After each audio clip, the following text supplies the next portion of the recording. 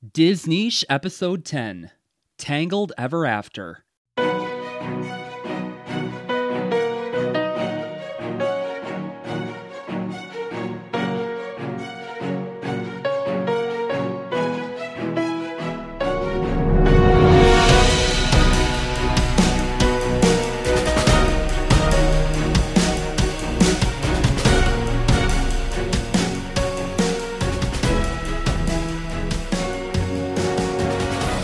Welcome back to Disney-sh, a podcast for Disney fans.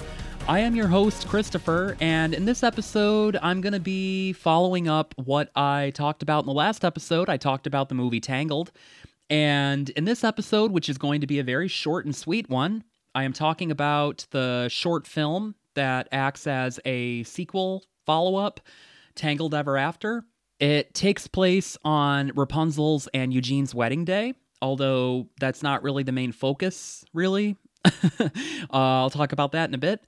But yeah, it's like a 5-minute short, I think. So it's not very long, and so there isn't really a whole lot to talk about. Like I said, this will be a very short and sweet episode. Tangled Ever After was originally released on January 13th, 2012, and written and directed by the same duo that did the first Tangled movie, Nathan Greeno and Byron Howard, but there is additional writing this time around by Mark Kennedy. And then we've got Mandy Moore and Zachary Levi reprising their roles as Rapunzel and Eugene Fitzherbert, respectively. And then we've got Carrie Walgren as Queen Ariana, that's Rapunzel's mother, and Alan Dale as the priest. So there are a few other speaking roles as well, but those are just kind of the main ones, and the two main characters of this short are characters that don't even speak. So, and then we've got music by Kevin Cleesh. So, as I said already, this was released in 2012, so this was 2 years after the release of Tangled, and apparently it takes place 2 years after Tangled as well, which means that at the very end of Tangled, when Eugene/Flynn, says that, after years and years of asking and asking and asking, that was clearly an exaggeration, because 2 years is not, in my book at least, years and years. Years and years to me implies, I don't know. I don't even know what I would ascribe to that. At least 5. Definitely not just 2. But, yeah, so anyway, this takes place 2 years after the events of the movie Tangled, and Pascal and Maximus, which of course are Rapunzel's and Eugene's, it still sounds so weird to me saying Eugene. He just doesn't look like a Eugene. Rapunzel's and Flynn's animals, their pets, I guess. Pascal is her chameleon, and Maximus is Flynn's horse. And the two of them must face unpredictable obstacles in a race against time to recover Rapunzel's and Eugene's wedding rings. So that's really like the main plot, if it can even be called that, of this short. You've got Pascal and Max that are essentially acting as the ring bearers, like they're bringing the rings to the wedding. And the rings get lost, and they have to track them down and find them. And there are definitely some funny scenes. I'll talk about that a little bit. But yeah, that's pretty much it. That's the bulk of the plot. There isn't really much of a plot. So, but before I get into talking about that, before I get into talking about the plot, I do want to touch upon a few little interesting facts about this short. So firstly, this is considered the first short of Disney's CGI animated musical universe franchise, and this would be continued with shorts such as the superior Frozen Fever. Now, these few facts that I'm providing to you here are from IMDb. As always, I will put the link in the show notes for you so that you can read all of them if you wish. There aren't really that many because this is a 5-minute short, so there aren't that many trivia facts this time around. But if you want to go look at that page, I'll put that in the show notes. And I'm just saying, it says there on IMDb that Frozen Fever is superior. It says it. I'm pleading the fifth. But I have to say that I didn't know that these movies are supposed to be considered part of a single universe, but apparently they are. And here's the thing. I knew that in Frozen, there is apparently well, I shouldn't say apparently because I have seen it. If you have seen Frozen, but you haven't noticed this little detail or you've never heard of this little detail before, then hop right on over to your trusty Google and Google Rapunzel and Eugene in Frozen. And they do have a cameo in the first Frozen movie. And, you know, there have been a lot of theories from fans that have been circulating for years, you know, claiming that Rapunzel is the cousin of Anna and Elsa. And I don't know. I mean, there's not really anything to prove that that is what the connection is, but that's been the theory. Now, here's the thing. I had always kind of assumed that, no, that's not Disney really saying anything. That's just meant to be an Easter egg. That's just meant to be a little nod, you know? But here's the thing. I just recently finally watched Olaf Presents, which is really, really great. I highly recommend it. You need to go check it out, especially if you really like Olaf like I do. And what he does, if you've seen Frozen 2, then you likely recall that scene where he kind of like does this little mini play that shows the events of the first Frozen movie, and it's really, really funny. Well, this is a short, very short miniseries because each episode is like 2 minutes, and I think there are 5 episodes, 5 or 6. In each episode, it's Olaf doing that for a different Disney movie. And I think he does, if I remember correctly, like I said, I can't remember if there are 5 or 6, so I might be getting these wrong. But I think he does The Little Mermaid, Tangled, The Lion King, Moana, and there's something I'm missing. At least one thing that I'm missing, because that's 4. And like I said, there are definitely either 5 or 6. So anyway, yeah, he does this little mini play that kind of sums up the events of the movie that he's talking about. And it's so funny. But the point I'm trying to get to is that in the Tangled one, he starts that off by saying, this is the story of somebody who is a very close friend of mine. So to me, that was kind of Disney confirming that, yes, there is some sort of connection between Rapunzel and, you know, like Anna and Elsa. And it could be familial. It could be that they are somehow just friends, that maybe they met when they were kids or something. I don't know. But yeah, I didn't know that there was apparently a such thing as Disney's CGI animated musical universe. That's pretty cool. So we see Rapunzel's veil at the wedding, and it's the same length as her magical hair in the movie, in the full-length Tangled movie. And lastly, this short makes for the first time in the Tangled franchise that we hear one of Rapunzel's parents speak, in this case, her mother.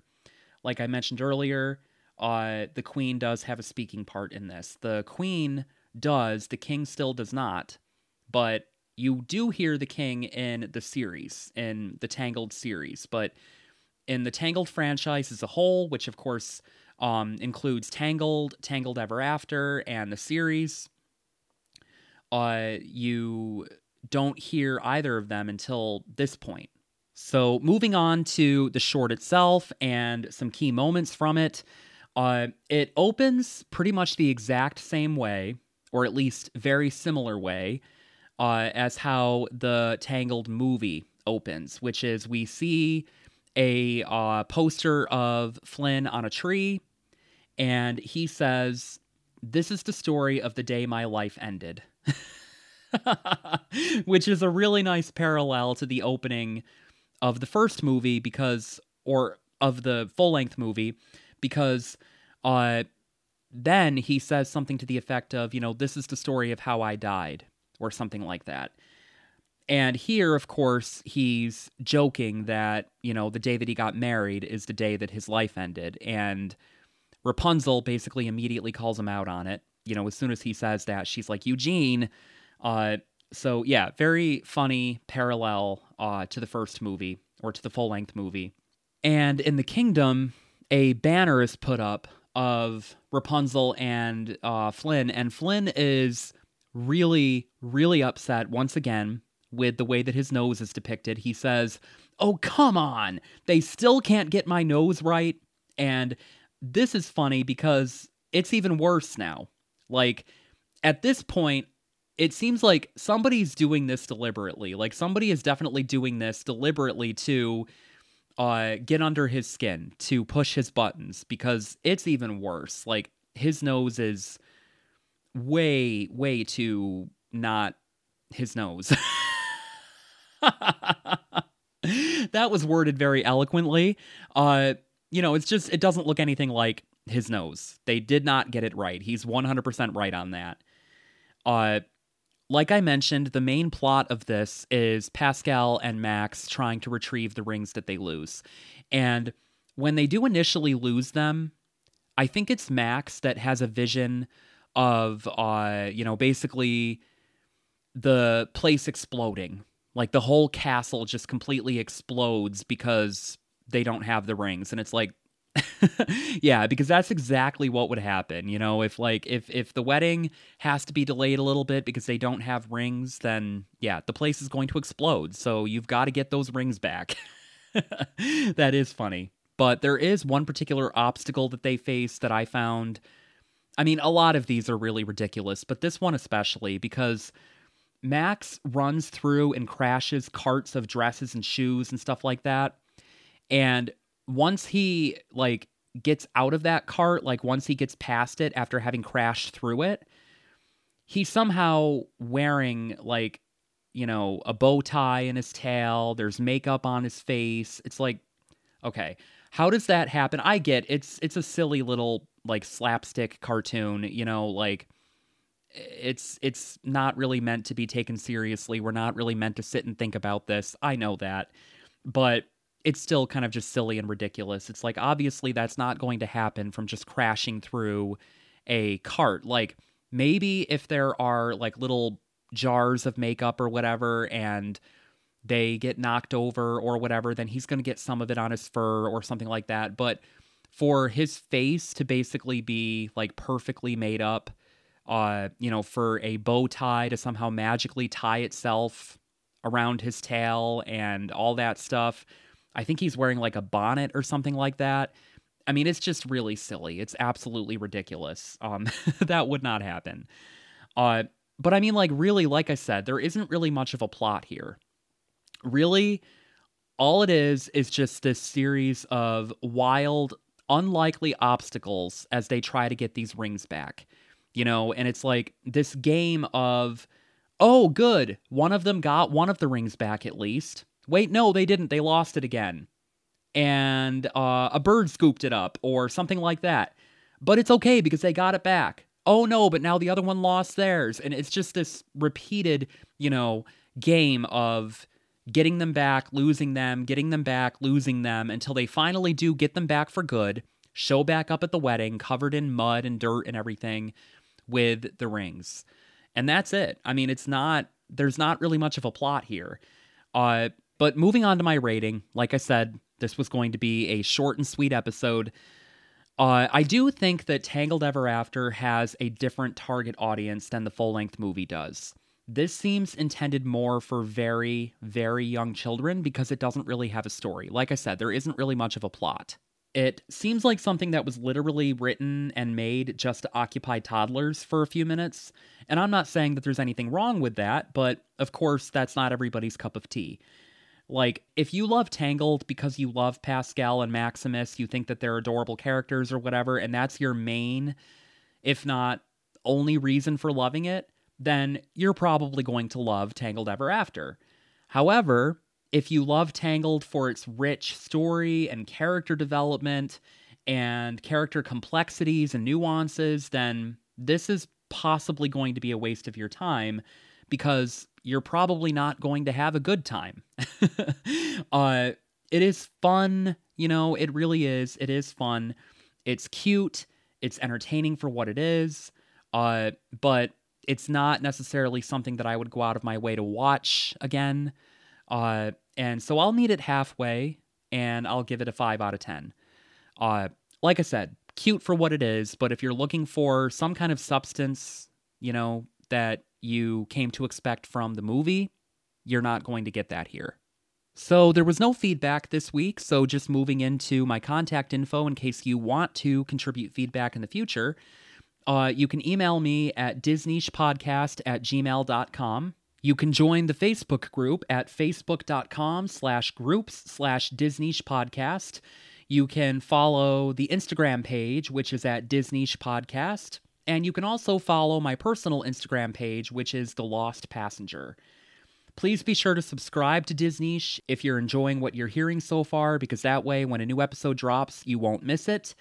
And next up is something very, very different. Something that I don't think anyone listening to this podcast up to this point probably saw coming. I'm going to be covering the 2022 movie, The Menu.